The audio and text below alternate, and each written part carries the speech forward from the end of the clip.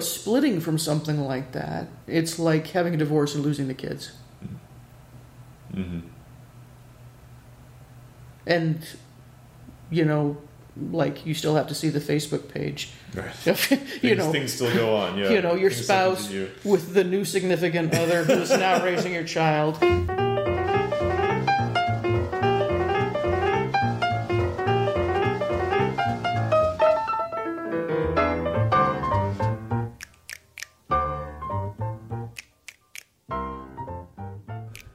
Hi everybody, this is Soren Johnson and you're listening to Designer Notes, a podcast about why we make games. Today we are talking to Amy Hennig, who is a creative director at Electronic Arts. Amy is best known for leading the design of the Legacy of Kain series at Crystal Dynamics and the Uncharted series at Naughty Dog. Okay,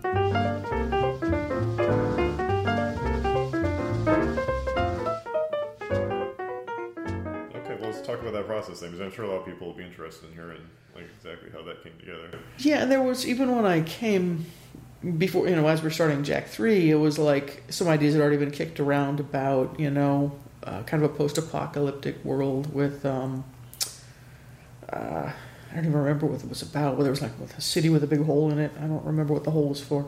But it was a cool image. We talked about at one point about doing something in a completely like an underwater location. We dodged that bullet because BioShock then came out. And look, all the post-apocalyptic stuff too that was also, we could see what other people were trying to work on, and it was like, if everybody's going this direction, we need to go a different direction. Yeah. And what are we known for? Color, humor. Like, don't stray from... It's not easy to do, so don't stray from what you're good at. Mm-hmm. Everybody else is making sepia-toned, desaturated, post-apocalyptic, right. Depressing there's the Gears of War as age, yeah. Yeah, there was a version, actually, interestingly, because I think it was kind of seeds of Last of Us. There was a version that we played with for a while. We liked the idea of being an Indiana Jones-esque character, but doing it in a post-apocalyptic future... Mm-hmm.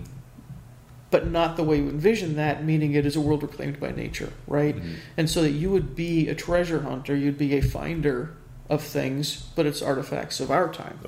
So that you would go into these forbidden zones, like, these decaying cities, basically kind of, what Last of Us looks like, and fight your way through past whatever kind of mutated creatures and whatever would have been there, to then go into the treasure you might be getting is, an old phonograph record for somebody who's a collector of these, antiquities. That kind of thing. Mm-hmm. Like a twist on the idea of being a treasure hunter. And we loved the idea of doing this sort of beautiful post-apocalyptic world. It was just verdant and green and, deer running through the streets and all that kind of stuff. But at a certain point, I don't know exactly, kind of what turned us. And it just felt like, well, maybe we're loading too much weird on weird here, right? That maybe we just it's enough to make a contemporary Indiana Jones-esque pulp action-adventure game. Now, there were concerns, it's like, you mean like Tomb Raider? It's like, well, not, because the point is that, first of all, female hero instead of, male, which is what we were pitching, but she's an aspirational hero, right? And we knew we never wanted to do that sort of James Bond-esque. I mean, at the time, she was perfect. Yeah, right? Sure. She was, like, dry and quippy and acrobatically perfect and, not relatable. Mm-hmm. And I don't mean that in a pejorative way. That was not the type of character she was. And so we were like, well, all right, well, what's interesting about trying to do something Indiana Jones-esque is, first of all, not to make a period story, so don't make it set in the 30s. Mm-hmm. Make it set now, and ask ourselves, well, what does it mean to be a contemporary treasure hunter, right? And it's stuff that we delved deeper into as we went into the series, but the fact, like, even in our initial proposal document,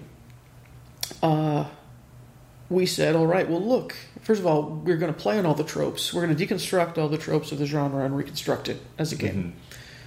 Mm-hmm.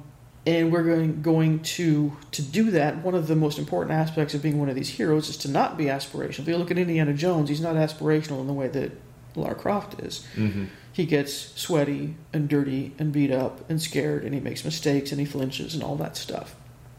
So what you need is this completely down-to-earth, rumpled, dirty, flawed hero, which defined all of our initial challenges for the tech, right? It's like, okay, so we have to have an organic human locomotion system. We have to, he should be dressed in a t-shirt and jeans. And the cloth has to look like cloth. He doesn't have a shaved head or a helmet, a space helmet. He's got hair, so we're gonna fucking do hair. He's got to be charming and have sort of, nuanced animation. So we have to have an animation rig, not only in his body, but in his face, that allows us to do that. We have to write it in such a way that we're embracing the charm and the buoyancy and the humor. And we have to shoot it in a way that's going to get us to that. Work with the actors in a way that's going to get us to that. We need a layered, blended, additive animation system that's going to let us have him trip and stumble and flinch when gunfire goes by, and not have those all be unique animations. So it's like, well, we were already having our work cut out for us, and all we're talking about at this point is the hero. But again, that's what's exciting when you go, great, we know what we're making and we know what that means, let's go make that thing. So it was interesting that it sort of evolved to this place where it was like, at the purity of what we were trying to do, as opposed to going, well, let's make a contemporary version of Indiana Jones, but let's put it in the future, and he's looking for these kinds of... It's like, maybe we take some things off that pile and just make this. Yeah. In doing so, you probably made the game significantly more mainstream. I think so. But did you think of it in those terms, or... I'm sure it brought the appeal, but... Yeah, but not in not this sort of pragmatic, cynical way. You know what I mean? Sure. Like, well, I'm sure we had... I guess where I'm getting at is I think a lot of times game developers, they can't help but kind of shoot themselves in the foot by going overboard of like fantasy elements or sci-fi elements that like it's just not necessary. Right. Well, then look, and at the time, and still today, there's not that many of them left, but we flip through the game magazines, right? Game magazines. Have to be careful with that. It's like boring. It's the same stuff again and again and again. And sometimes you would hit upon something you're like, oh, I've never seen that before. But it's like everybody was influenced, similar in age, influenced by the same things growing up. The same stuff is we're either aping the same stuff or just unconsciously repeating chewing the cud of, all the stuff that we grew up on. And so you kind of, and look, I'm not presenting Uncharted as being wildly original. It was intentionally not. Right? Yeah. But the original thing was to go, literally in our, little log line one sentence pitch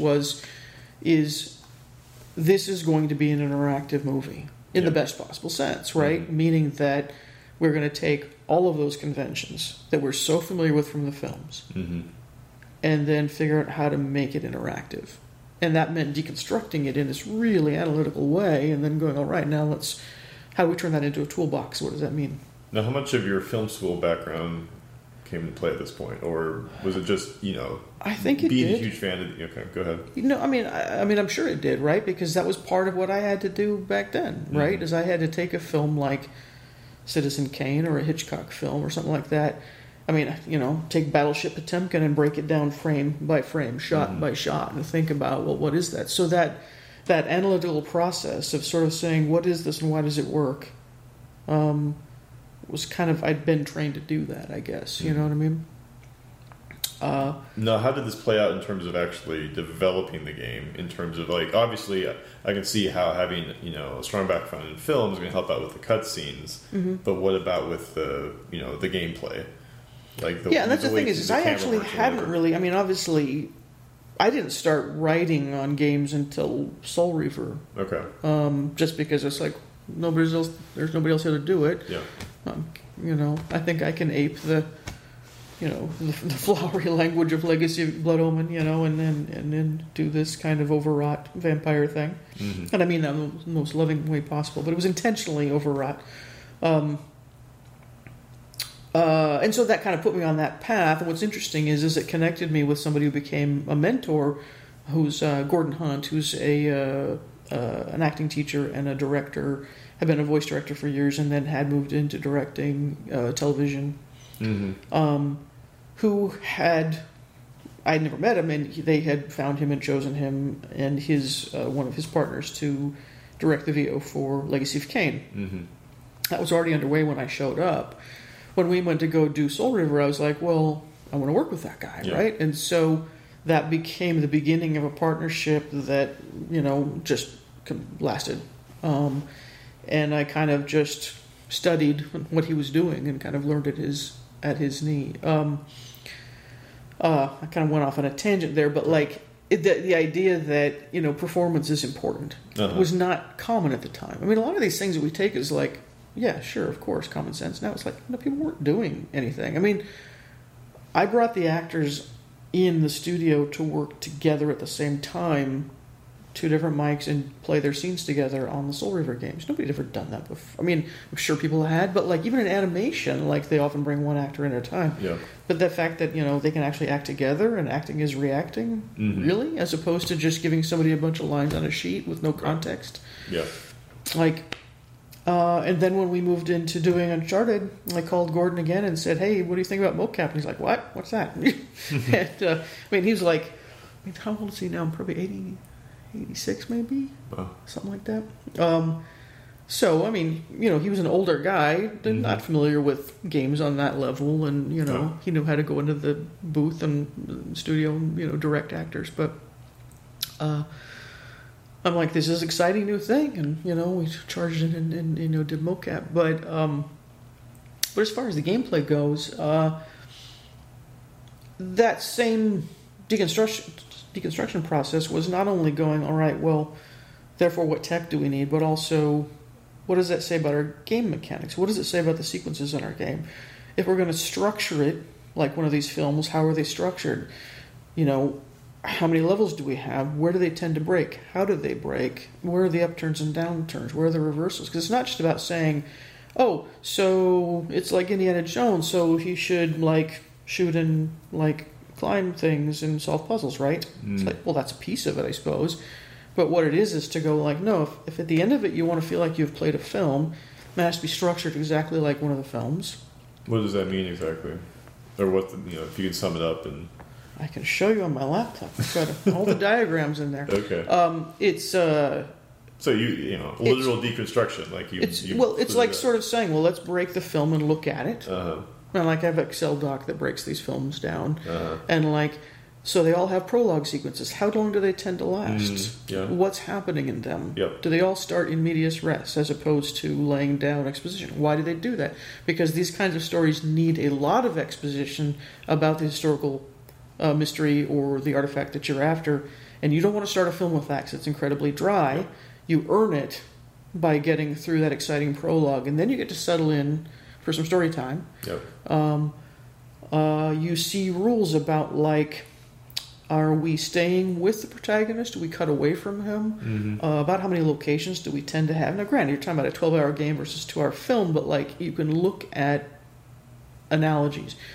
Obviously, just looking at even as a screenplay, act breaks, big midpoint reversals, using the language of other sort of screenwriting books and things like that. It's sort of well, where does your catalytic moment, where does your inciting incident come in?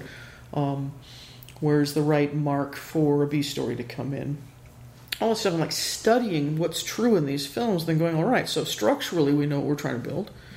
In terms of the propulsion of the player through the experience, we know how to pace it right, as long as we don't lose our way, which is hard not to do sometimes, right? In terms of the kinds of verbs that go into these experiences, you can break it down and go, all right, well, how are those verbs game mechanics and not just what I'm watching on screen? Yeah. And, the way I've described it, too, in terms of breaking down these stories, whether it's a movie or a game, is really it just breaks down into events, objectives, and sequences.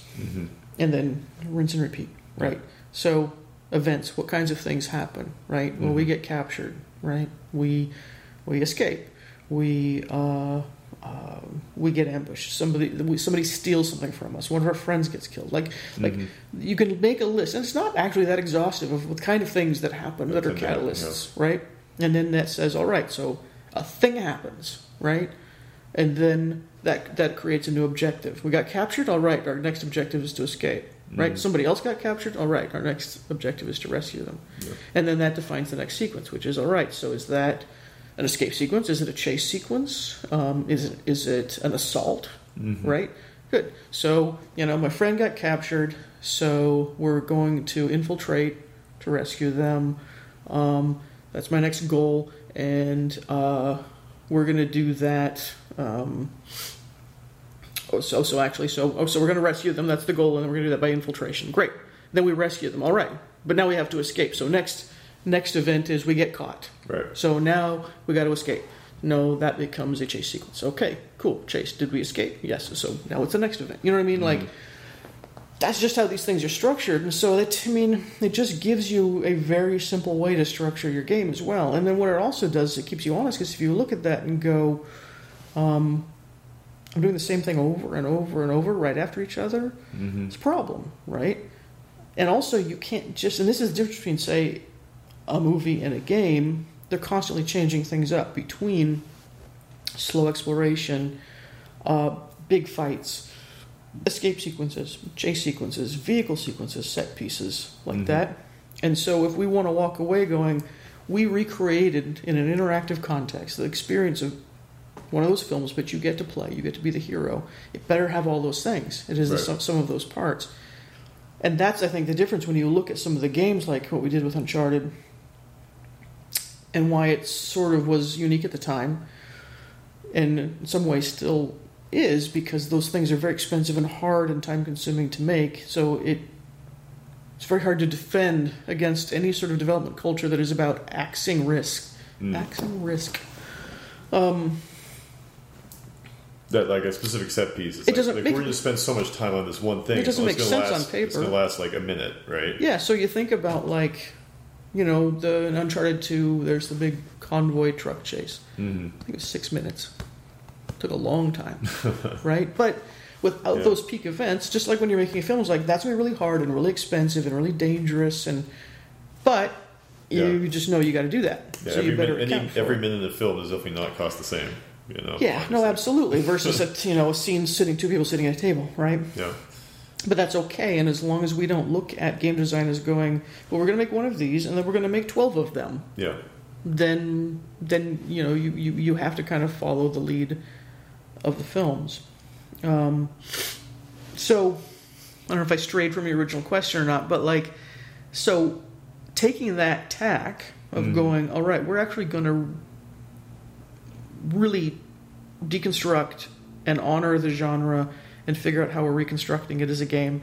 We're going to have what we think is part of that, which is this sort of relatable, flawed, vulnerable hero, and all the complexities that come with that from a technological perspective.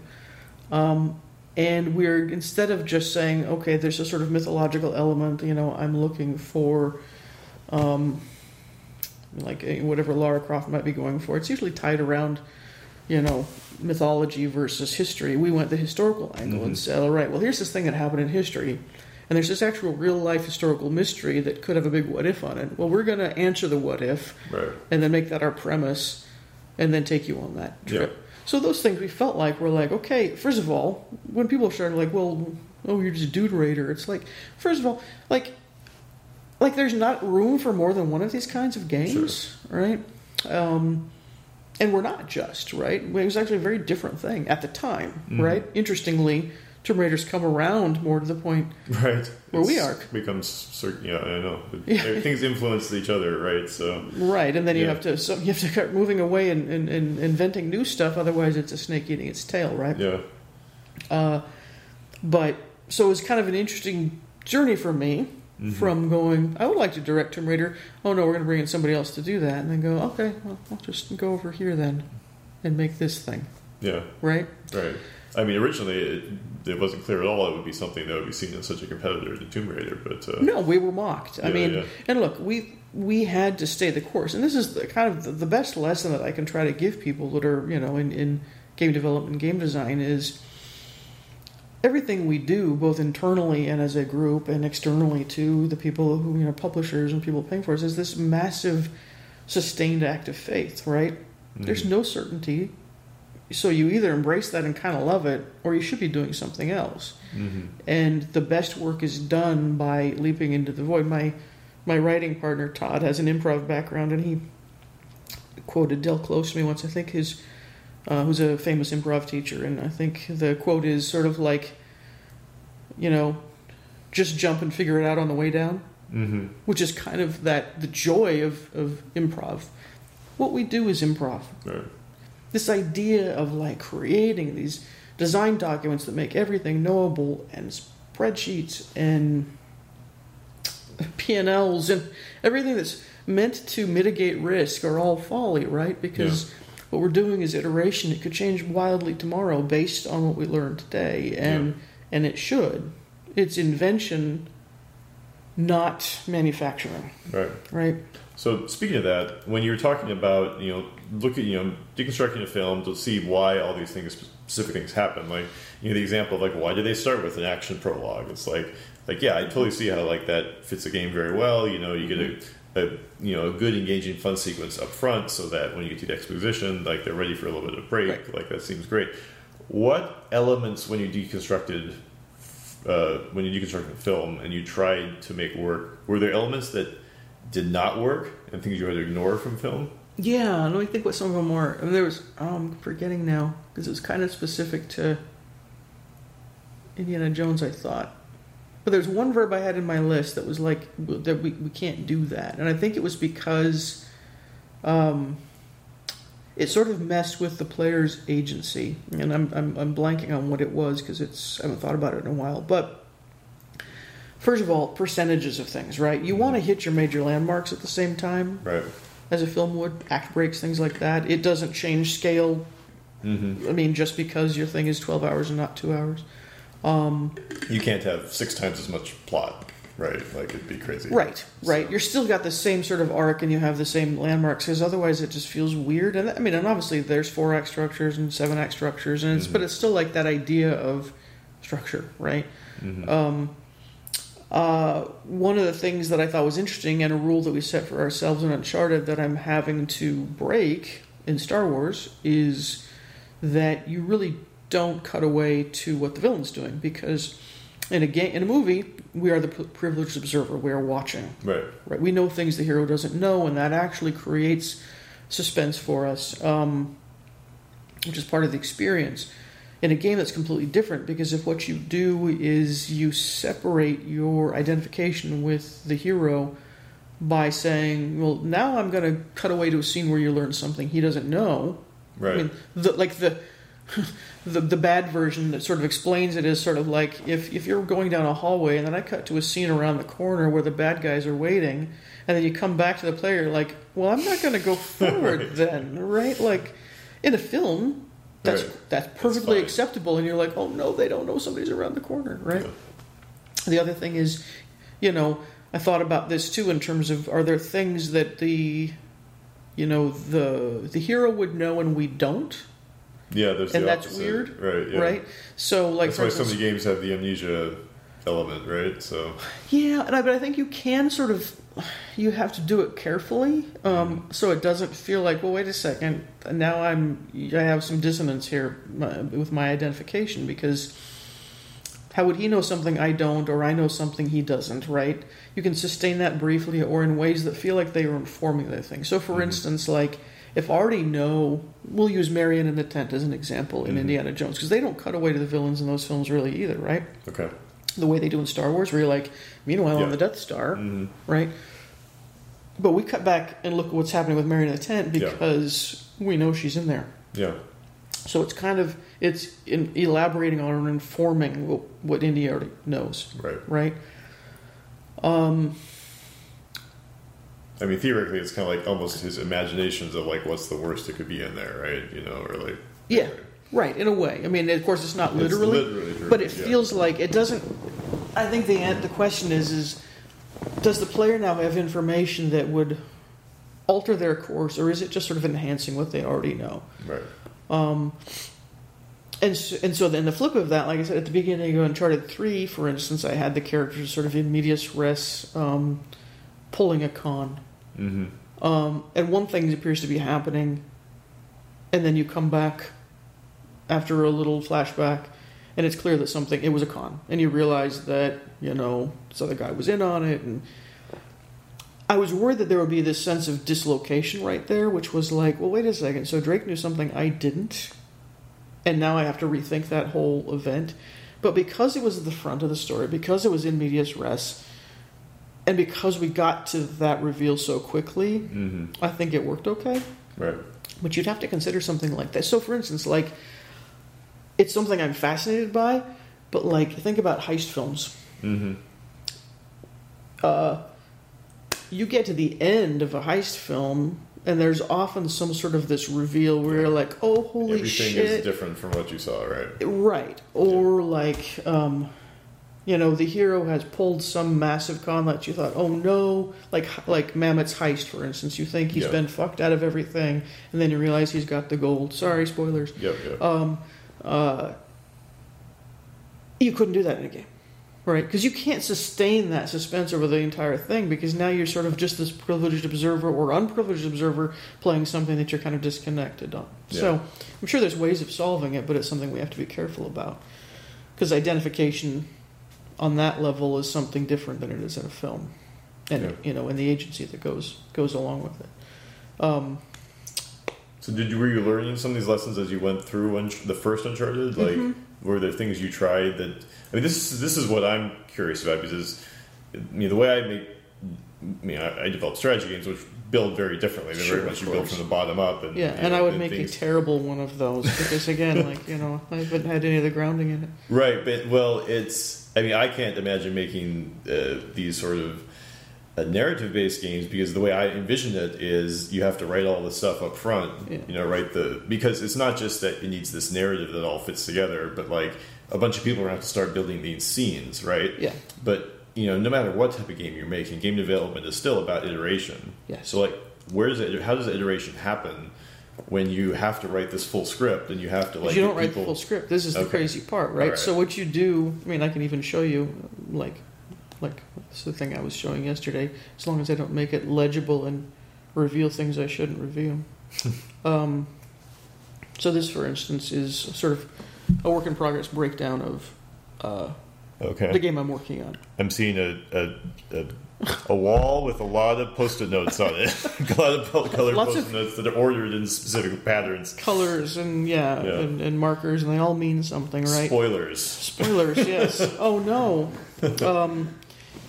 The thing is so what you do is first of all, you have to be a holistic thinker.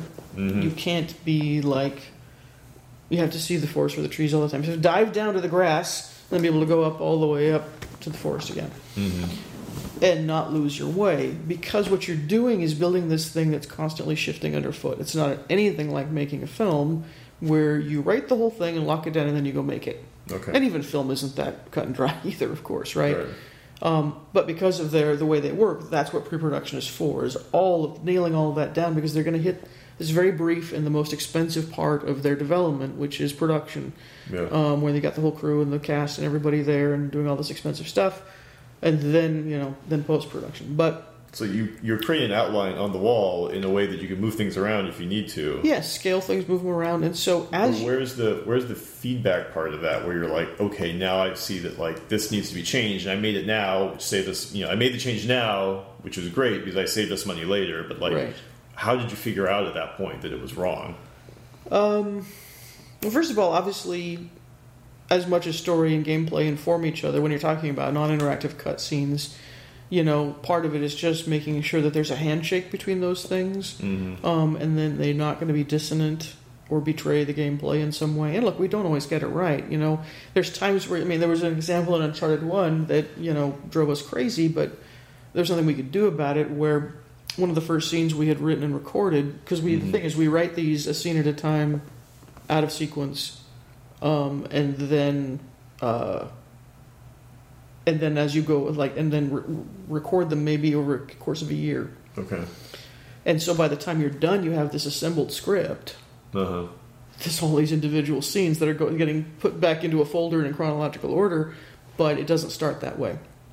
And the reason is because in the same way you do iteration game development, you want to be able to leave yourself nimble enough in the story so that you know where you're headed, you know the story you're trying to tell, you know kind of the outline in your head, but you don't start with a shooting draft.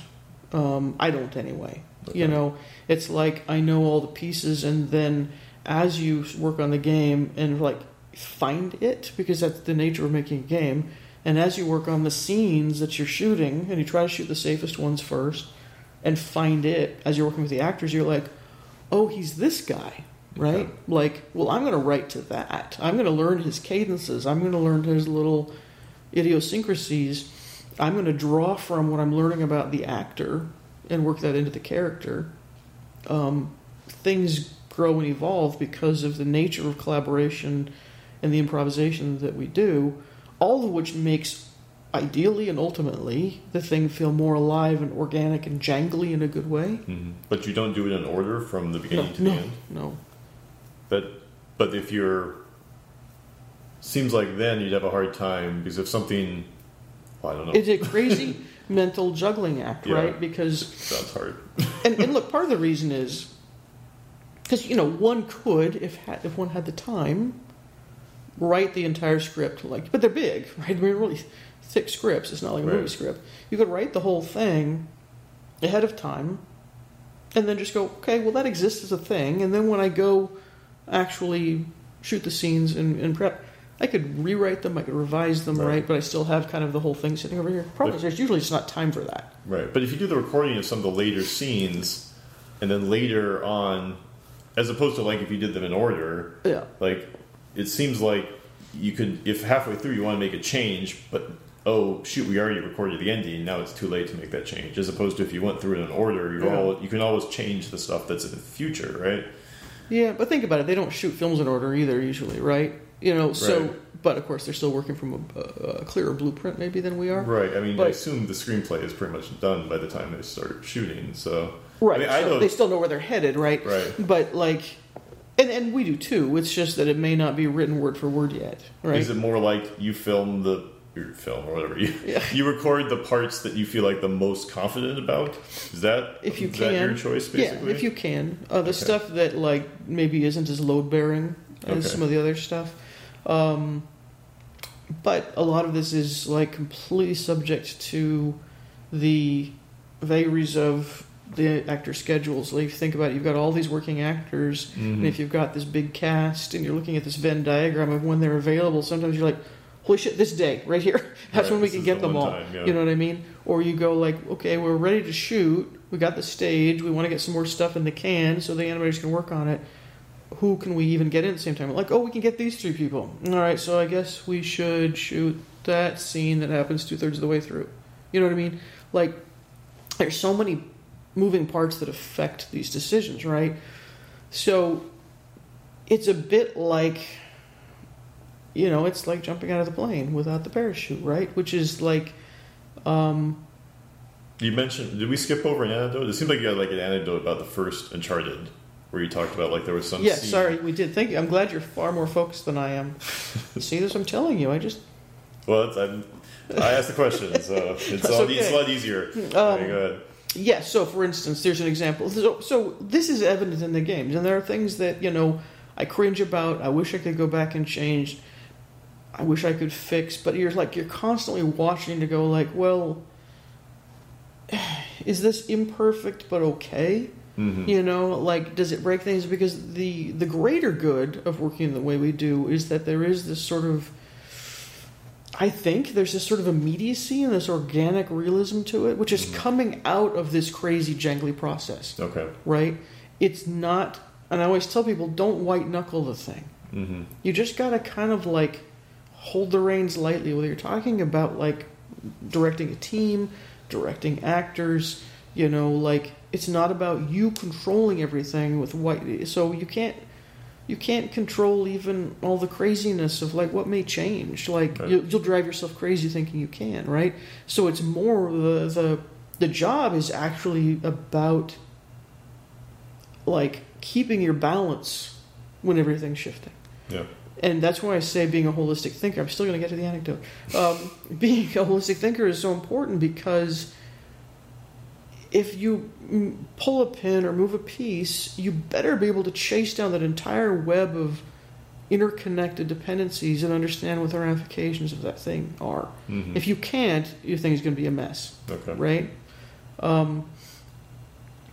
And let's say we have written and shot a scene that happens a third of the way through.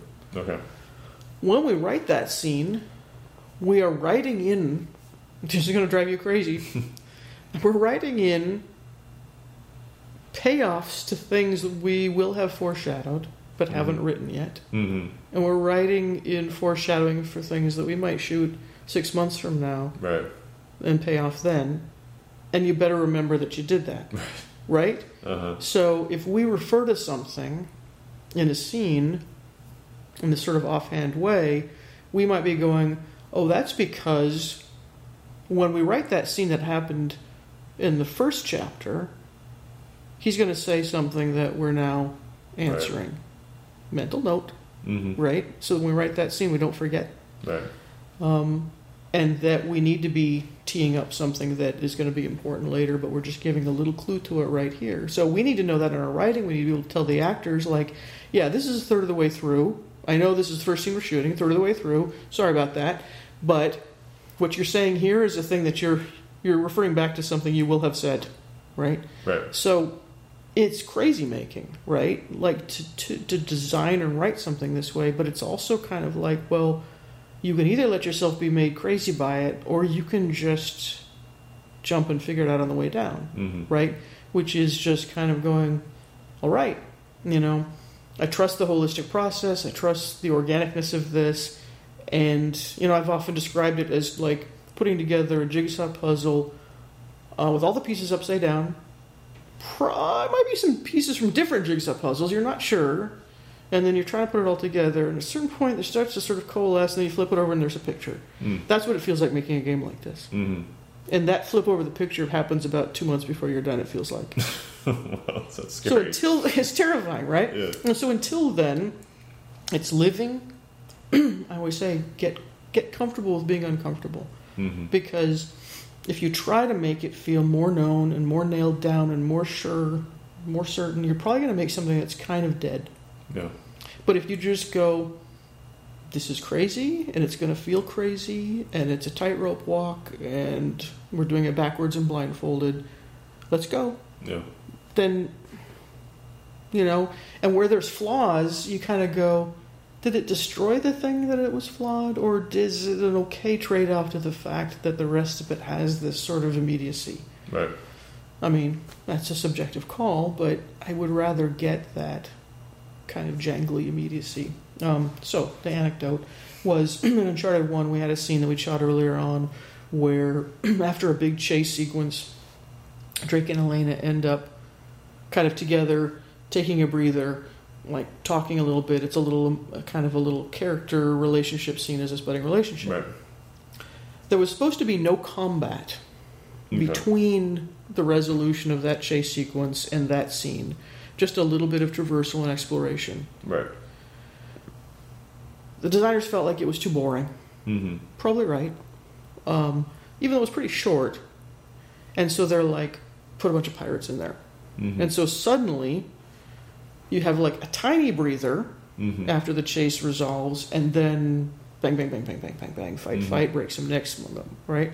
And then you walk through a door and have this sweet little scene. It felt stupid. But at that point, you kind of go like, all right, either we can reshoot the scene, we could move it, which now is fucking the layout. We could say, don't put the gameplay in there. Or you just go, oh well, right. You don't win them all, right? Yeah. Did it ruin the game because of that one moment? No. I mean, in the moment, you're kind of like, oh, this is awful. You know, I can't do this. I can't. It's hard to tell how right? a player is going to feel playing it for the first time through, right? I mean, obviously, you're trying to make lots of decisions to make that great. Yeah. But a lot of these things are things that are going to bug you because you're looking at it.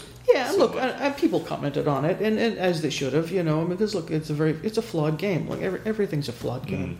But you pick your battles, right? And it's like, and also. We always say that, making a game is like, being on a runaway train and you're trying to lay the tracks in front of it. You're actually trying to probably build the train too, right? Like, right. So again, either get comfortable with that or do something else, because that's the job. But the levels themselves, those must be a lot harder to adjust and move around, right? Yes, that kind of stuff's harder. I mean, you can do things that make it easier, like, build with kind of instances of set pieces and stuff like that. Mm-hmm. But overall, you don't really want to be hacking into the layout. So are those kind of like the first things you guys have to nail down?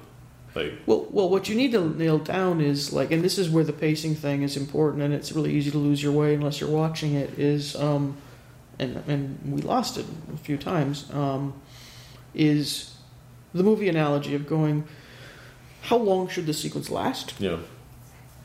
And kind of what is the equation that lets you say, well, in a movie this would have been 10 minutes, we can tolerate 30, right? Mm-hmm. Because it needs to be more gameplay than just being over like that. And kind of understanding that, I mean, for a game like this in general, because it's not specific, like, you want a level to be somewhere between 30 minutes and an hour, so 45 minutes on the average. Mm-hmm. And you better be changing things up. A chunk better last 10, 15 minutes, mm-hmm. Again, not a hard and fast rule, but it's something that it's sort of like, if you look at how things are trending as you're building it, and you're like, holy shit, that level's 3 hours long, it was supposed to be 45 minutes, you got a problem. Yeah. And sometimes you don't realize it until it's well into development, because these buys build fast, it goes to the artist, you're looking over here, and then you come back and go, oh no, that was supposed to be a third of that size. What do you do then? You chop it, or sometimes chop them down.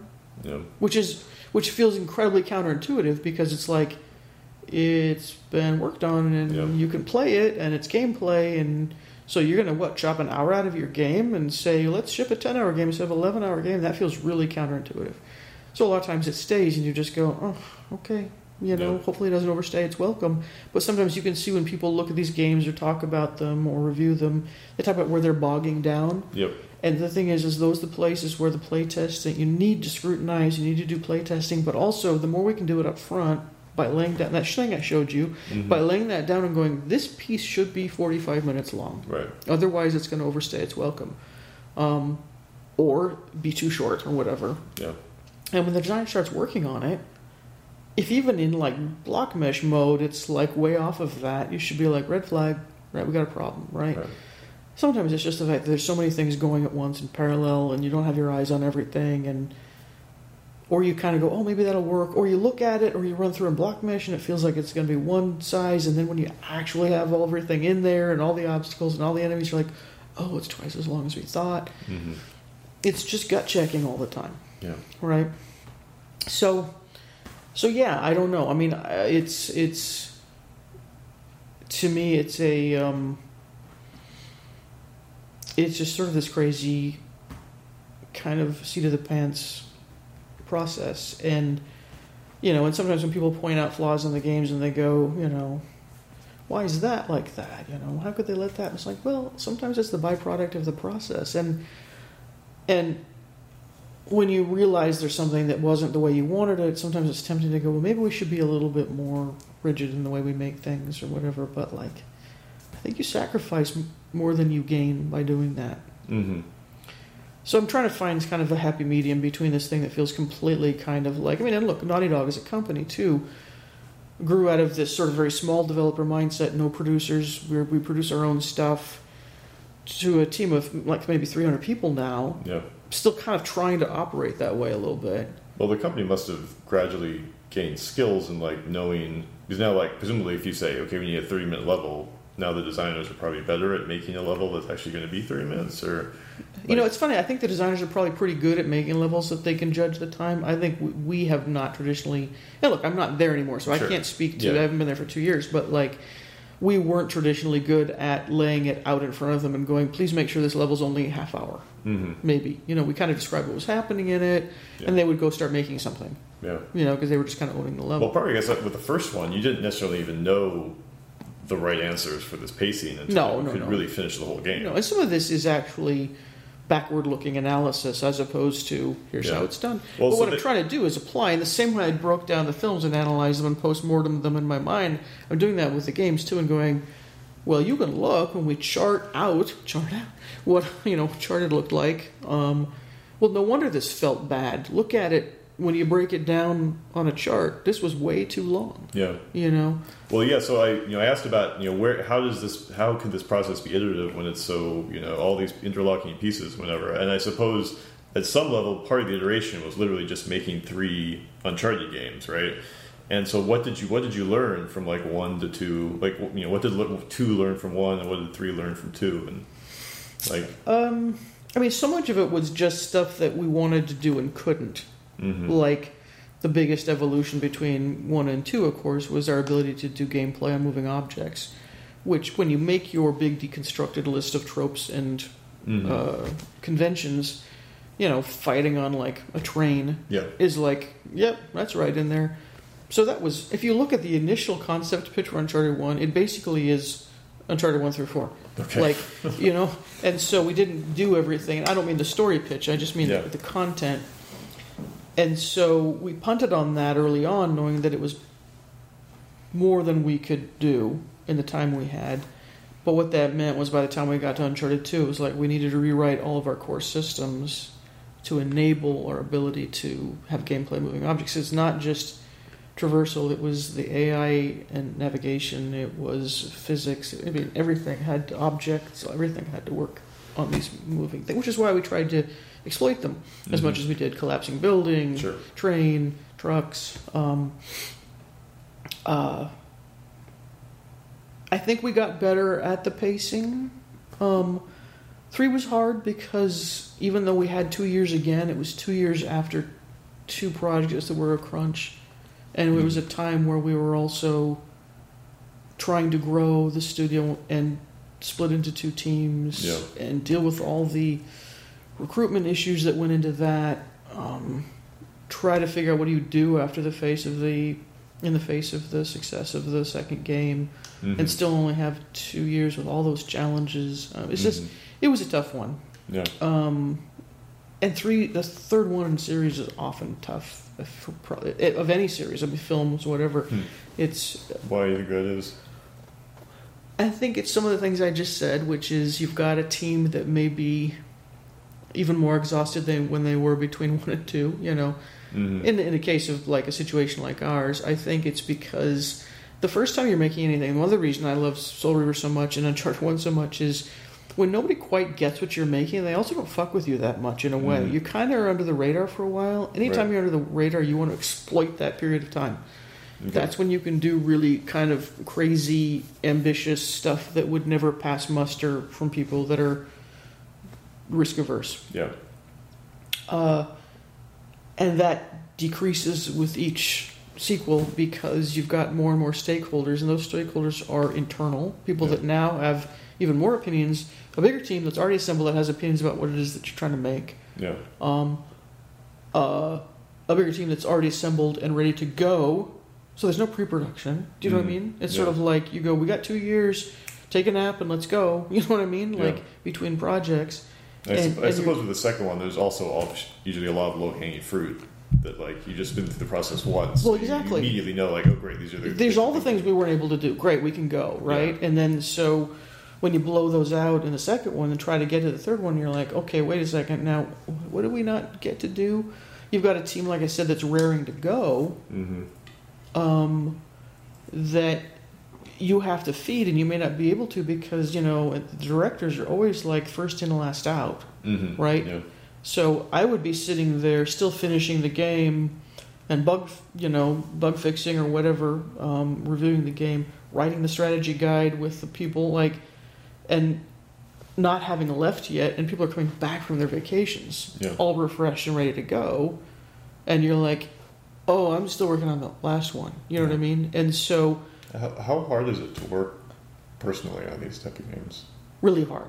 How much would you work? The whole time I was at Naughty Dog, 10.5 years, I probably, on average... I don't know if I ever worked less than 80 hours a week. And it was Not average. You mean there was no working week where you ever worked less than 80 hours? I pretty much, I mean, there were exceptions where it was like, okay, hey, let's take a couple days off or whatever, but it's like, I pretty much worked 7 days a week, at least 12 hours a day. What would you do on Saturday and Sunday? Work. See, unless I was It must be a different type of work, right? I came into the office and was working. I mean... Right, but... It was... I mean, was everyone else there? I mean, a lot of it. I mean, okay. Naughty Dog is pretty notorious for the amount of crunch. Right.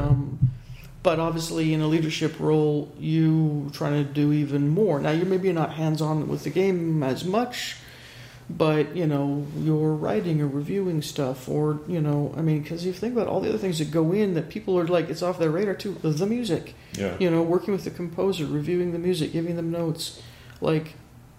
It's like being a film director, right? Yeah. Well, with all these moving parts, I mean, it all flies off the handle if there isn't, someone or a few people, keeping track of all this. That's like a ton of work. And presumably you also had just literal work, right? You were writing, right? Yeah, I was writing and directing. You had actual content to make, so. Yeah.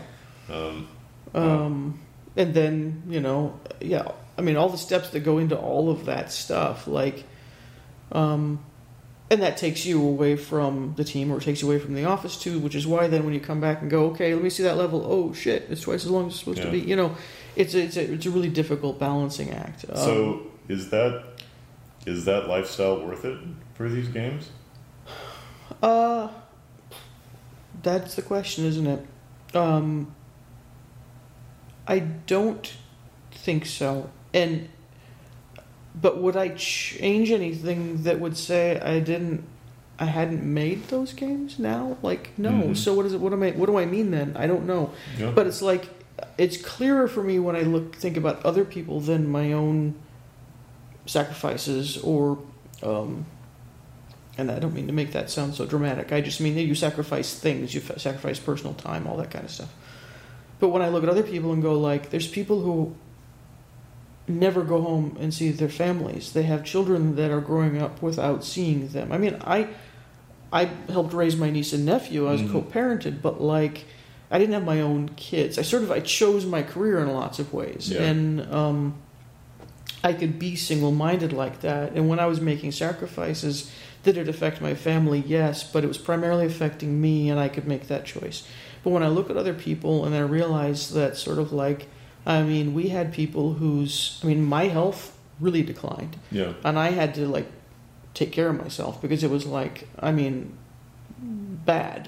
Like, and there were people who, like, collapse or, have to go check themselves in somewhere after one of these games were done, or they got divorced, or, it's like, that's not okay. Any of that. None of this is worth that. And, we have to get our act figured out as an industry.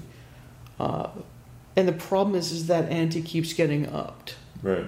And it's an arms race. It's an arms race that is, unwinnable and is destroying people.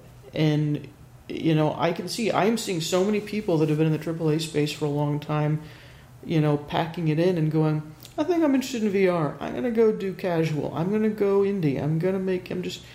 People are just sick of it. Yeah. And so one of my challenges or the things I'm thinking about is like, well, how can we still make games like this in a way that's sane and responsible and ethical? Because we're not doing it right now. Yeah. And we shouldn't be lauding games that, are soaked in the blood of the people that made it. Well, we shouldn't be like idealizing that type of sacrifice. Saying. Yeah, right. Somehow that's the badge of honor, and there's chest thumping involved with making a game that way. It's like, well, I definitely agree with that. But the fact that game making is a competition, like, is this an intractable problem, or what? Is there? Well, everything is about awards and Metacritics, right? And it's a shame. Obviously, it's a shorthand. We all do it, right? But I don't know. I would hope that as we sort of expanding genre and is there? Well, let me ask it this way: Is there a way that you guys could have made Uncharted working 60 hours a week? I think there's lots of movable parts there. One is, are you willing to go longer? Because there's always the pressure. I mean, trying to finish a game like that in 2 years is insane. Yeah. Especially when you're saying, no, the 2 years is everything, pre-production, production, go. Yeah. That's not really sustainable. Right. So time is a huge one. But then everybody's racing with cost versus time. Yeah. So could we do it with smaller teams longer? Sure, but we tend to throw people at these things and burn money fast. Everybody's worried about hardware life cycles and are you getting your game done fast enough? And we've all seen games too that took too long and they kind of got lapped. You know, the work that they started. I mean, you end up in this endless cycle of trying to re-rev the work that you did that's no longer relevant. I wonder if games with a different sort of if you choose a more stylized art style, for example, then you're kind of like, it doesn't matter as much, and you can take the time. Well, right? In the sense of industry, like where's the bar? Yeah, for sure, right? But I think it's also just people. If you're building specifically for a piece of hardware, yeah, sure. Which of course Naughty Dog always was. You know, there's always that. You just have a certain window. Yeah, and of course there's tons of pressure. I mean, development's expensive, and there's always people like with spreadsheets chasing you and freaking out. I think that we can always be smarter about how we work. I think we probably, as human beings, we waste time with lack of focus sometimes.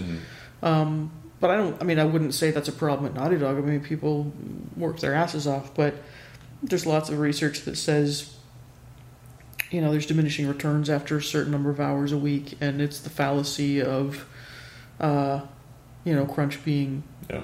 I mean, do you believe that's true? Like, it's easy to read that, but do you think that if you had just decided not to come in on weekends, that you would have gotten just as much done? I think it's half true, right? Meaning that, your capacity to be productive declines rapidly, right? Sure. But, even if you're crawling forward on your hands and knees, you're crawling forward, right? And I think it depends on the industry too. I think in some industries that's probably completely true that, you'd be better off to just work fewer hours and be fresher. But there's also evidence that, some developers in some countries who have much more humane cultural values have not excelled at the same way some of these, blood and guts American developers have. Yeah. And there's a reason, right? Yeah. It's a hard thing to look at because... we're in this because we care so much about games, but we want everyone to equally care a little less altogether. Well, and that's the thing is do all games have to be everything to everyone? Why is it not, especially now that we have different distribution models, why is everything still $60? I don't understand this. And now, granted, it's not, but I just mean in my world. Yeah, sure. When you go to pitch a game like this, it's it better be this many hours, and you better have this mode, and you better do this, and or we could go, we're going to make the best fucking 6-hour game you've ever seen. Yeah. And that's all it is. Yeah. And could you please make that $40? Yeah. Or I don't know, Well, it's happening, but, Naughty Dog was a place that's, mainstream AAA developer, right? They do things the traditional way, so... I'm in the process of pitching right now. One of the first things I talk to with any publisher is that, I think that there's no substitute for time. I think a team of, let's see if I can get the math right. A team of 10 who has 3 years to make a game versus a team of 15 who has 2 years. It costs the exact same amount of money. That game is going to be twice as good. And presumably the publisher is going to want a game that's twice as good. Obviously, there's just a limit to that. Sometimes long is too long. Yeah. Well, I think the console thing is a big problem, as you mentioned, right? There's just no getting out. And for me, it doesn't matter. It's PC, right? People will be playing PC games in 3 years. But I think the other issue is when you're talking, especially when you're talking about publicly held corporations. And that's the other thing too. It's just quarterly results. Yeah, I mean, it's like you can't. It's like, you guys are going to need games in 3 years just as much as you need them in 2 years. But it's just that's just hard. A lot of the executives, like, they may not be around in 3 years, right? No, exactly. So they don't care what you're going to do in 3 years. It's sort of the general manager problem you're doing in sports. Yeah. Yes. They're like they need to win now. Right. Yeah. And a lot of these, because for that reason, a lot of these organizations don't look very far ahead. Yeah. They really don't look 3 years ahead. Yeah.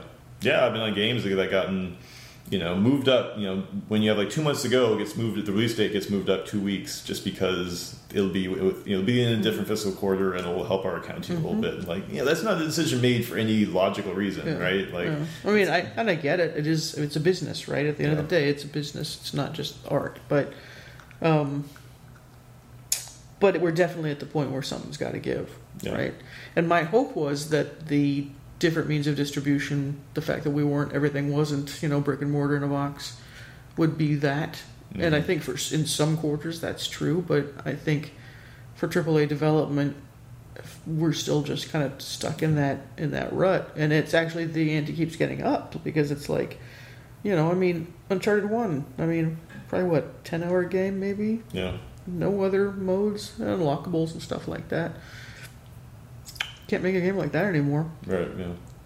Yeah, that's that's kind of scary. Mm-hmm. Yeah. Well, you just can't charge $60 for it. So. Right, and the problem is it might cost enough to make that you have to. You know what I mean? So it's partly the problem of the genre, right? I mean, it's the arms race of photoreal and the latest rendering tech and all that kind of stuff.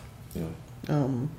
It does make you feel like, I see why people peel away and do things that are focused in a different way, either a different kind of medium, or just different kind of art. Like it's a tough place to put yourself for sure. But yeah, I mean, it's for me.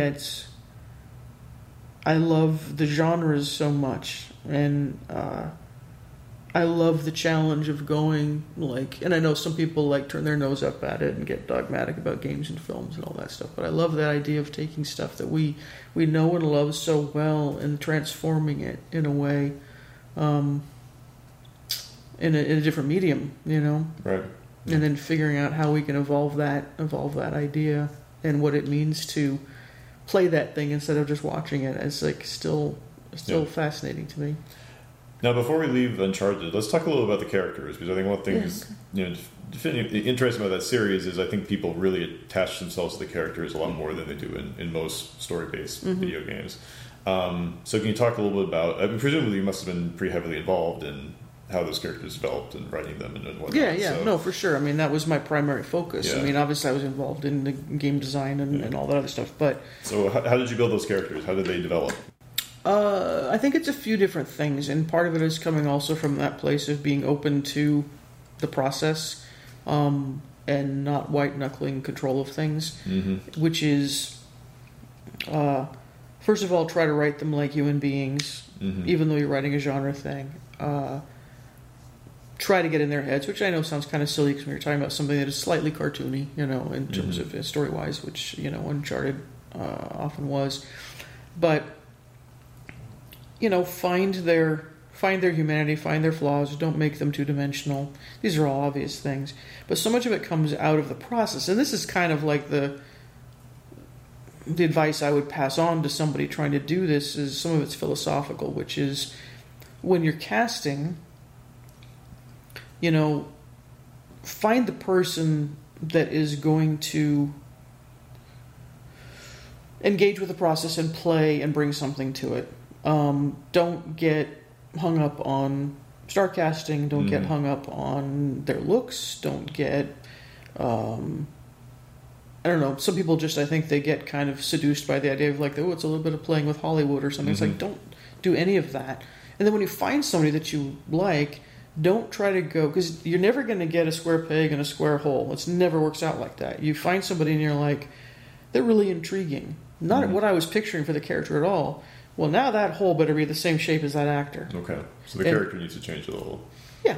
And so many times what you find, because I think, and this is getting better, but because early on we were so sort of clumsy and sort of entering this world, working with actors and stuff like that, is sort of, we're engineers and we're nerds, and, it's sort of like you treat them like they're just one more asset. Mm-hmm. And they're not. They're a collaborator, right?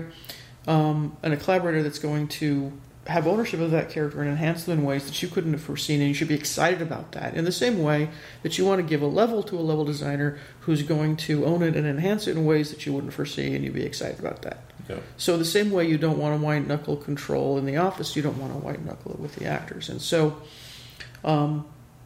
I've seen times when people are like, well, they hire this person, they're like, could you do it in this accent and maybe, don't walk that way? And it's like, well, why did you cast them? You just got excited about that person, but not excited enough to change a character.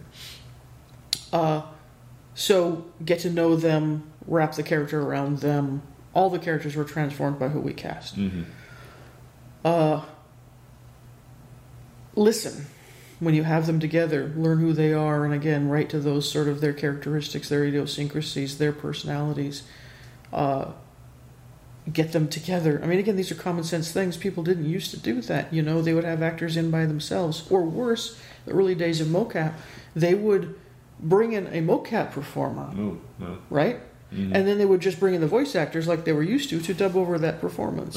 It's like, or you could just bring the actor in and put them in the suit, done, right? Yeah. People weren't even using stage audio.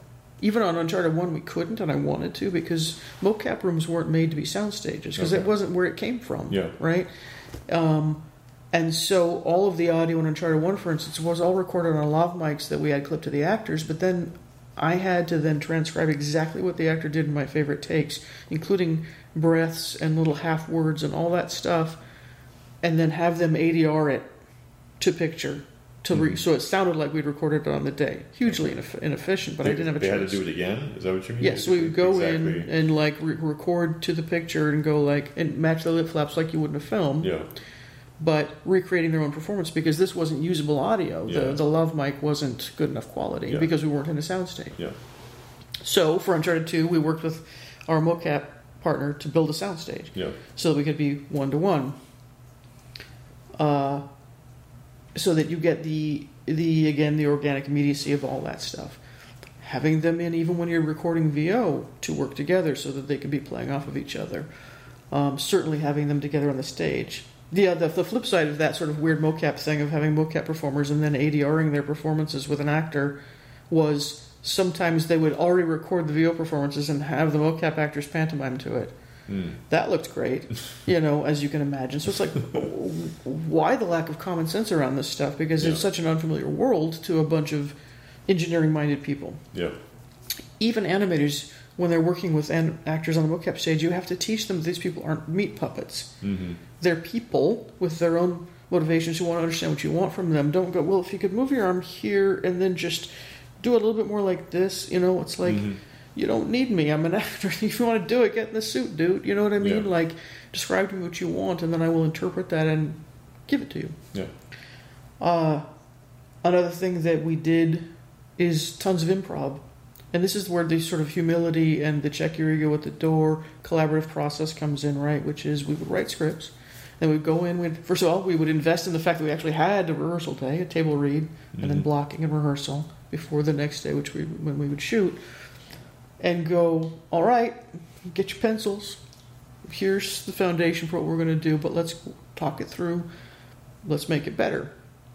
So they really were co-writers in a way, right? Yep. And you have to be able to maintain this balance between a healthy writer's ego and the humility that it takes to invite other people into that process, and be able to, on a dime, be able to decide whether somebody's pitching a change where you go, that's awesome, that's better than what I wrote, yes, let's do that. Or go, I see why you want to do that, but let's keep it as read, and it's not because of my ego, it's because it's important, this wording actually is relevant for something else that you're not aware of. Yeah. Explaining what they're doing, as opposed to just going, here, read this, right?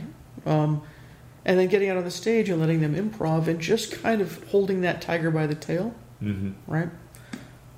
A lot of what we did too, we would record video capture gameplay and take that into the ADR stage, into the voice studio, and we'd have the actors. So if it's Drake and Sully running around together, we'd have Richard and Nolan come in, sit in chairs, be mic'd up, and then watch the screen and just chase picture. And some of it was scripted, like, okay, this is the part where they need to talk about blah, blah, blah, right? And they'd kind of look down and go, okay, so this is where we talk about, hey, see that thing there, right? A lot of it is just them chasing it and reacting in the moment. So some of them, the best things that, people remember from these things, whether it's, banter between the characters or a comment that Drake makes, it's because it was them commenting to each other, or Nolan commenting as Drake about what he was seeing. So it's sort of like he'll be just ADRing the gameplay video and go like, oh shit, not again, and it's sort of like he's being Drake, but he's like, another wall to climb, or a bunch of guys come out of the woodwork. It's like, geez, where are these guys coming from? It's like, it's like him saying that. Or sometimes the joke, you'll hear some sort of honest little laughter between them because it was an actual joke. Right. Or sometimes they would say something and I'm like, I'm taking that and putting it somewhere else, So it's like, we would just cut them out and keep these little gems, There's one line in Uncharted 3 that I loved because Cutter was just basically Graham, the actor who plays him, and he and Nolan have this sort of ball-busting relationship. And just sitting there, we were recording, but it was between like takes or whatever. Nolan said something, and Graham just sort of groans and says, "Does your ignorance have no bottom?" And I'm like, keep that. And I took it and I put it somewhere else. Because it's like, that is something Cutter would say to Drake at the right time. You know what I mean? Yeah. And so it's being open to this sort of like crazy, organic, improvisational, unknowable thing that you're making. Yeah. As opposed to trying to control it and box it and, and willing to spend the little bit of money it takes to do that. Investing in the fact that having the actors in together can be more expensive because you're paying both of them. Having a rehearsal day costs more than not having one. Sitting in the studio and letting them ADR to picture, well, half the time they might just be kind of grunting and chasing, and it's more expensive than saying, here's the 5 lines I want you to say. Yeah. But it yields this other result. Yeah. And so why are the characters so likable? Why do we feel so attached to them? Well, it's because you're spending time with the actors. Yeah. And it's because all of that is a manifestation of all of those philosophical choices in our process. All right. Well, that's a good answer. Cool. Yeah, no, I think that'll be really interesting for people. Cool. Well, it's a hard one to fight for, right? Yeah. Because, sometimes I feel bad giving this advice when some poor sap tries to go back to their producer and say that, sure. And get shot down. And it's like, even I have to fight for it. Even after having the success I've had doing it a certain way, people still want me to justify it, And it's like, well, proof's in the pudding, but I'll explain it to you again if you want me to. Yeah. Nobody wants to see us waste money, right? Or feel like we're just playing. Right. But it is sort of the words that keep coming up in all of this, of course, is, this is the surfacey level stuff that we always say, got to dig deeper, right? But like, it's collaboration. And that, of course, we collaborate, right? But that, it's not just a buzzword. What that means is you check your fucking ego and like let the thing breathe and let other people own it, and then have enough of holistic insight to be able to kind of go a little bit more like this, a little bit more like that. Oh, that's not what I would have done, but it's better than what I would have done, so good job. Or mentally, it's not what I would have done, but it's just as good as what I would have done, therefore it's better than what I would have done, because it's theirs. Or to be able to go, yeah, we're going to need to take another crack at this. And be able to do that in a way that's sort of immediate and objective as much as possible. It's hard to do, right? Right, yeah. But that feeling that, you're not trying to be an auteur and tell people what to do and hold their pencil, basically. Yeah, sure. Right? Having enough empathy that we're applying that to the fact that not only are our teammates our collaborators and the actors are our collaborators, but the players are collaborators. Mm-hmm. So leaving room for them, and being mindful of them. And I think that's the other thing too is that, you know, constantly trying to think, well, what is it that the player will be thinking right here, and how can we honor that? How can we inspire their curiosity and reward them for being curious? And like I say, improvisation is everything, right? Everything's iteration, and the idea of making that leap of faith and figuring it out on the way down is what we do. Mm-hmm. And then faith, the word faith, right? That everything we do, it's that upside down puzzle. So everything that we do is a sustained act of faith, both internally and mutually, for this entire length of development. And if you can't get on board with that, it's going to make everybody miserable, right? If you're constantly second guessing, if you're being second guessed by your leaders or the executives of an organization, or the process is not, you know, imbued with faith, you're doomed, right? Yeah. And so none of these things feel very practical and actionable, but they're the touchstones that should be banners hanging over our heads all the time, right? Don't forget these things. Yeah. You know? I mean, the Uncharted series is a pretty solid chunk of your professional life, right? Yeah. And so, you know, obviously you learned a lot, mm-hmm. you know, over the process. I mean, what do you feel like now, looking back? I mean, now you're not with Naughty Dog anymore, so the franchise back at EA. Off on its own now. Mm-hmm. So how do you feel looking back at what you did there? Really proud of it, you know, and look, I mean, I don't know that I had these insights that I could articulate going in. Mm-hmm. You know, a lot of them are learned things or earned things. And look, I'm 52, and I think you hit 50 and you start thinking about, you start looking back as much as you're looking forward. Mm-hmm. And as a creative person, you also start going, oh, wait a second. 52. How many at-bats do I have if these games take 2 or 4 years? Yeah. And what do I want to be working on? And who do I want to be working with? Right. There is a certain level of sort of life's too short that goes into your thinking in terms of putting up with bullshit. Right. And it's clarifying, right? And it's a clarity that you kind of wish you had when you were 25 and not 52. Yeah. But you couldn't, right? And so, you know, people... It was funny, I just did a PAX thing, and we talked about a lot of this stuff, actually. Jerry Holkins and he was on the stage with me. Mm-hmm. And one of the questions that came out of the audience at the Q&A part was, what was the worst game you worked on? Mm-hmm. Well, there's lots of ways to interpret and answer that question, right? But really the answer is none of them, right? Mm-hmm. Because, so I spent a year working on some crappy RoboCop-y, rip-off-y clone thing, and I learned so much from doing it. Yeah. And it didn't come out. I could say that's the worst game of my career. I spent a year working on Bard's Tale 4 that was sort of full of problems that I learned from by observation. And honed my craft that never came out. I could say that's the worst one, right? I worked on Michael Jordan, Chaos in the Windy City, which, you know, is a joke. You know, it's the punchline to a joke. Undeservedly, I think, right? Because I think it's actually a really well-constructed game. But from the concept, it is what it is, right? So I could say that's the worst game.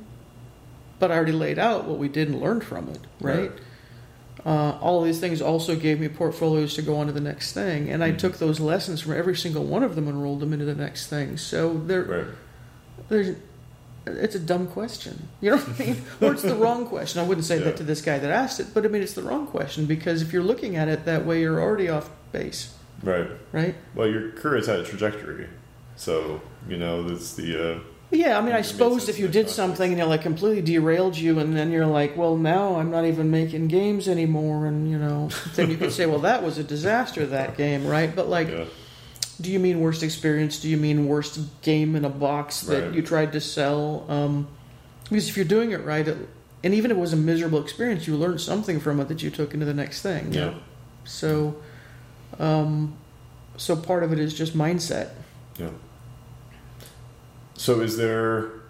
So you finished Uncharted 3. Mm-hmm. Did you leave Naughty Dog relatively soon after that? No, I worked on Uncharted 4 for 2 years. Oh, you did? Oh, okay. Yeah, I mean, and the bulk of my work is still in that game. I worked on it for 2 years. So the script, a lot of the script is what you wrote? Not the script. So, because here's the thing. So, I mean, what you lay out first is like the thing I showed you. It's sort of like, what is the premise? Mm-hmm. What is the object of desire? What is our historical mystery? And what is the meaning behind that? Where are we going to go? What is the trail, the plot trail that's going to get us there? Obviously, I had the brother in there. I had the characters in there. And I had cast and shot some stuff. Okay. But then when I left, they wanted to do different things. And look, if you're writing it, you better not be trying to fill in somebody else's blanks, right? You know, obviously they wanted to write it a different way. They saw the characters a different way. They recast some actors, got rid of some, lost some. And therefore, I mean, obviously there was nothing they were going to use from my stuff I shot, but there was nothing they should have used from the stuff I shot or could have even used. Sure. So in terms of the actual scenes, dialogue, anything I shot, no, they set that aside. Mm-hmm. But overall, the progression, I mean, the major differences since the game's out now, I mean, like, pretty much that I was hoping to do, like, pirate flashbacks. I loved the idea of actually flashing back to Henry Avery, but I mean, it's kind of a crazy idea because asset-wise and everything, suddenly you have to make Black Flag as well as Uncharted 4. Sure. But I was like still trying to figure out if we could do that. Because part of this is a detective story, and that idea of having flashbacks that informed it seemed fun. If we could make it make sense. And I didn't have the flashback with the brothers as boys, although I could see us have stumbled into that idea if I'd worked on it some more, because it seems natural. I didn't have Nadine as a character, and I didn't have an epilogue with a daughter. But everything else, the locations, the order of them, kind of overall what's kind of in course terms, what's happening, is all the work that I did. Yeah. So, I mean... I suppose that stuff, once the ship starts rolling, that kind of stuff is going to kind of stay the same unless you really want to change the game. Yeah. Yeah, I mean, and there's work done on a lot of that stuff. I mean, obviously us deciding to add the rope mechanic, for instance, that's something we were working on. Revamping the entire climbing system we were working on. You know, putting vehicles in was we were starting to work on. So, like, you know, it's, you know, I don't want people to think that it's like, wow, they throw away everything and start over. It's like, no. I mean, that's like, was it hard? Tons of foundational work. Was it hard to detach yourself? Oh, really hard. Series? It's still hard. Yeah. Yeah, it's really hard. But thank God for Star Wars, right? Because it's like, anytime you feel like it's like if you start going there, you know, we kind of snap ourselves out and go, anyway, Star Wars, right? It's like, I mean, Jesus Christ. Yeah. Did you get a chance to play like versions of it as it was getting close, or did you like literally walk into a store and pick up a copy after it released and like, or whatever, however you got your copy? Whatever. I mean, obviously I was playing it while I was there and on it, but like the final, you know, afterwards, you know, was it kind of like you got to see what happened when it was finally done, and it was just, I saw what the public saw after I left, basically. Yeah. Huh. It's weird. It's a little bit of a head trip. Experience. Well, look, it's that's putting it lightly, yes. But it's weird because even in something that seems as sort of fluffy and genre-y as that, you know, you're pulling those characters out of your head, in your heart, right? Yeah. So it's like, there's some personal stuff in there that, again, it's sort of like people are like, what, when he punched the guy? It's like, no. I mean, like, anytime you're writing anything, it's coming from a personal place. And it's weird when, like, you know, those characters are me. Do you know what I mean? Like, that sounds like a weird thing to say, but it's like, they're a part of you. They're in my head. Their voices came out of me. I collaborated with a lot of people to do that. And, you know, I think Nolan would always say, you know, Amy gave birth to Drake and she let me raise him. Which is a nice way of putting it, you know. But meaning that as soon as I got to know Nolan and Richard, who played Sully, and Emily, who played Elena, etc., it's sort of like, you know, obviously you take this thing and you put it in their hands and go, it's yours now, right? Yeah. But that first draft is still you going, let me get in their heads, let me write this scene, let me, and so it's, I'm trying to think of the right way to say this, it doesn't come off wrong, but like, splitting from something like that, it's like having a divorce and losing the kids. Mm-hmm. And, like you still have to see the Facebook page. Right. Things still go on, yeah. Your spouse with the new significant other who's now raising your child, and the smiling pictures, and it's like, I should probably unfriend them. You know what I mean? It's like, it's inevitable when you spend 10 years on something. Yeah. So there's no easy way. Yeah. Do you want to talk about why you decided to leave, or why you joined EA, or I don't know how much I can say. Yeah, I mean, you could. Yeah, this stuff is pretty recent, so I mean, you can talk about why you want to join EA, right? I mean, absolutely. It was. I'd had a friend there who had been there for quite a while, and I had known him for 20 years or something. We, worked together at Crystal Dynamics when we were both much younger. Mm-hmm. And he'd been trying to come and get me to join Visceral for a while, but it was never an option. I was always in the midst of things. And then I talked to him, I must have been, March of 2 years, 2 years, mm-hmm. and then March 2014. And he says, okay, we got this thing that we're working on.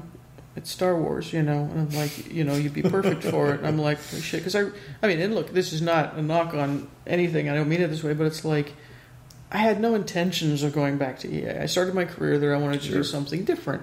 I was thinking about doing something completely different than AAA again. I was thinking maybe I'll do VR. Maybe I'll just take a break. Maybe, I'll go travel or something. Because I've, not had vacations properly for a long time. Mm-hmm. And, so you left without a job? Yeah. Okay. Yeah. All right.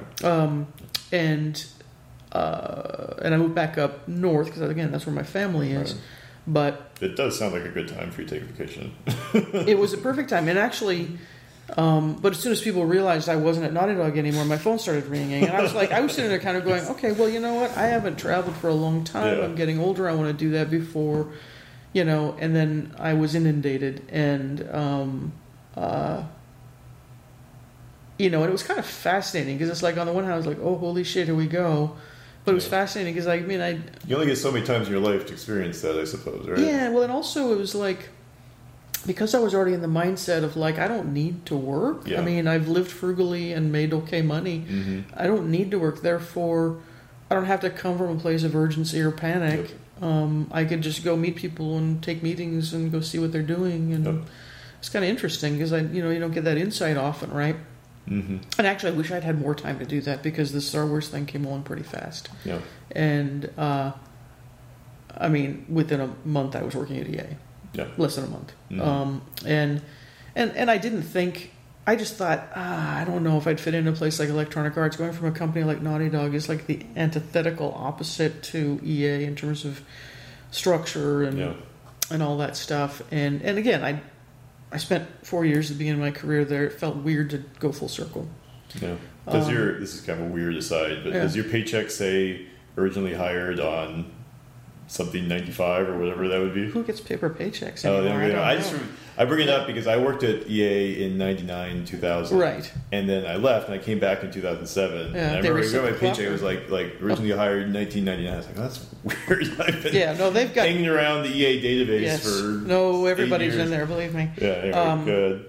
But I'm sure my reviews are still in there somewhere from 91 and 92.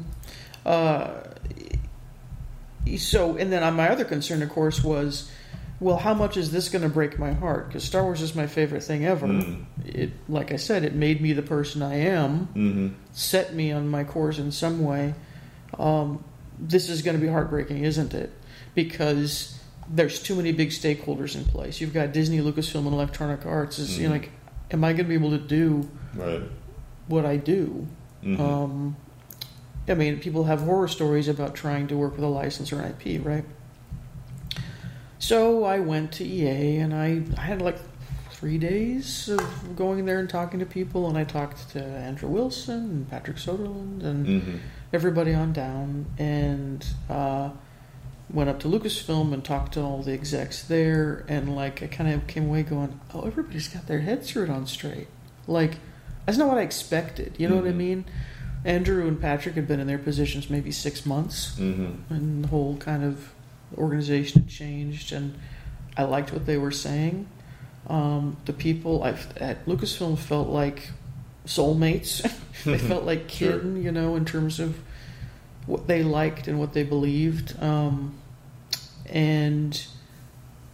then, you know, what they wanted to do with the franchise aligned with what I could bring to the table. You know, the fact that nobody wanted to do a movie tie-in game, nobody wanted to try to like just repeat and play in the same sandbox again. It was like, no, we are telling new stories in the Star Wars universe, and we need people who want to join us in doing that, in the film side and the TV side and the, you know, books and comics and all that.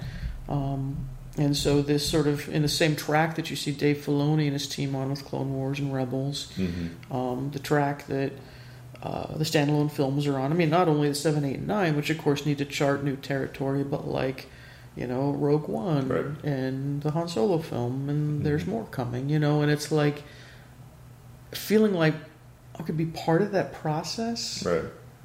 It's like, how do you say no to that? Yeah. Even with reservations, even going, well, this could break my heart. This could turn out not to be what I'm hoping it is. If somebody says, hey, would you come and work on an original Star Wars game and story? And you go, nah, no thanks. Like, you would always go, what if I had done that? What if I had said yes? So pretty much there is no answer other than yes. No. And then fight like mad to do it right. Yeah.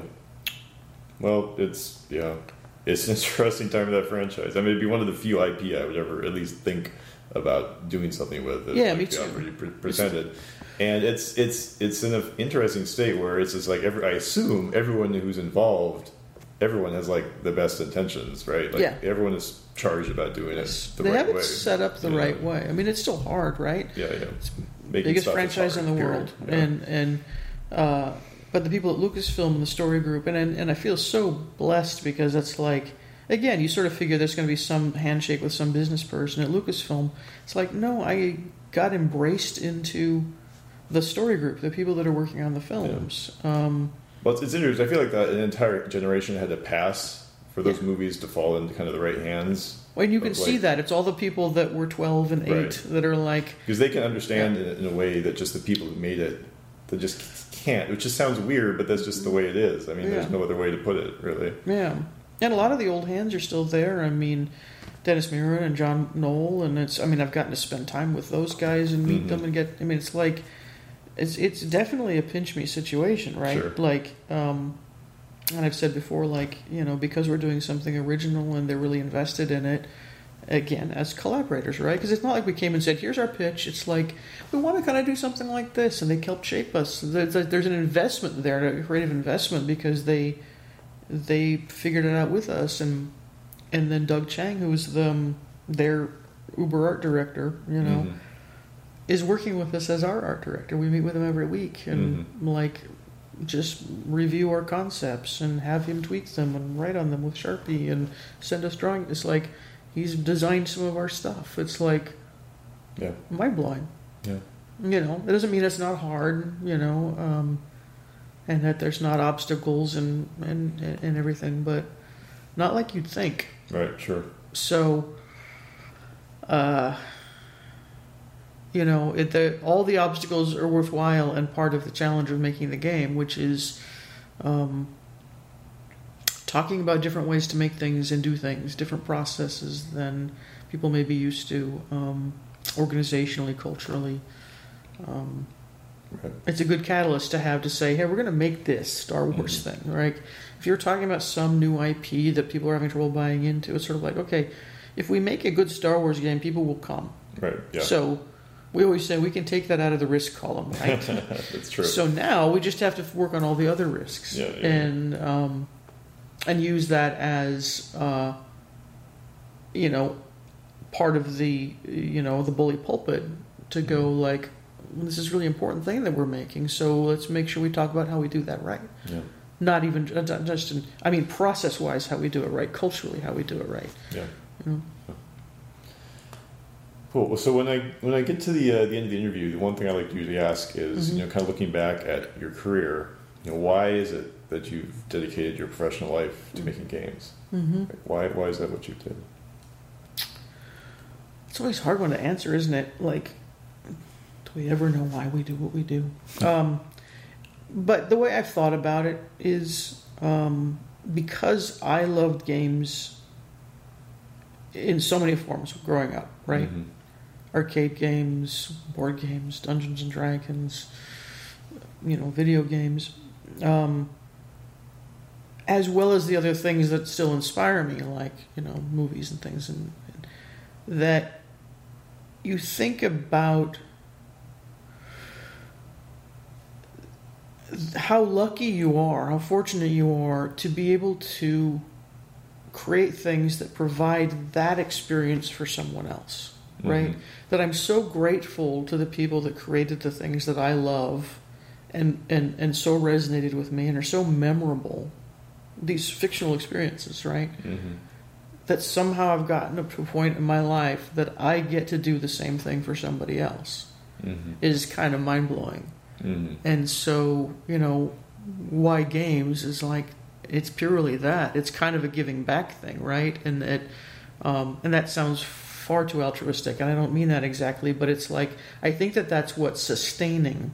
And it certainly is when you meet people who have played your games, right? Because we get kind of shuttered away and heads down and working, and then you go to a show or somebody reaches out and contacts us through all these social media channels that they have now. You do a talk, and you have these people coming up to you going, you have no idea how much your games meant to me, or and you think, oh, these little flights of entertainment that are so ephemeral, and it's like, or silly, but people come up and go, no, it changed my life. You don't understand. I was in a really dark place, and when I played this game, it got me through that. Or, I played these games with my father, and when we got to the third one, he had been diagnosed terminal, and he hung on until we could play it together.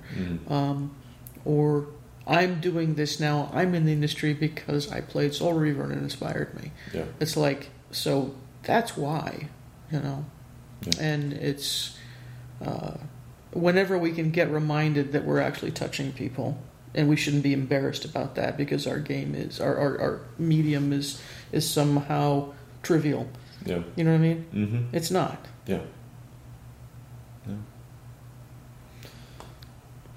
That's why. Did we talk for 5 hours? Am I the record? People ask that a lot. Unfortunately, there have been some really long ones, so I have to tell you, you're close. We're at 3.5 hours. I thought I wouldn't have stuff to say for 2. These guys have generally tended to get longer over time as I talk to different people. I don't know. I mean, it's a lot to talk about. Yeah. Hopefully that when you has some sort of a coherent shape to it. No, I think that was great. I think people are going to like that.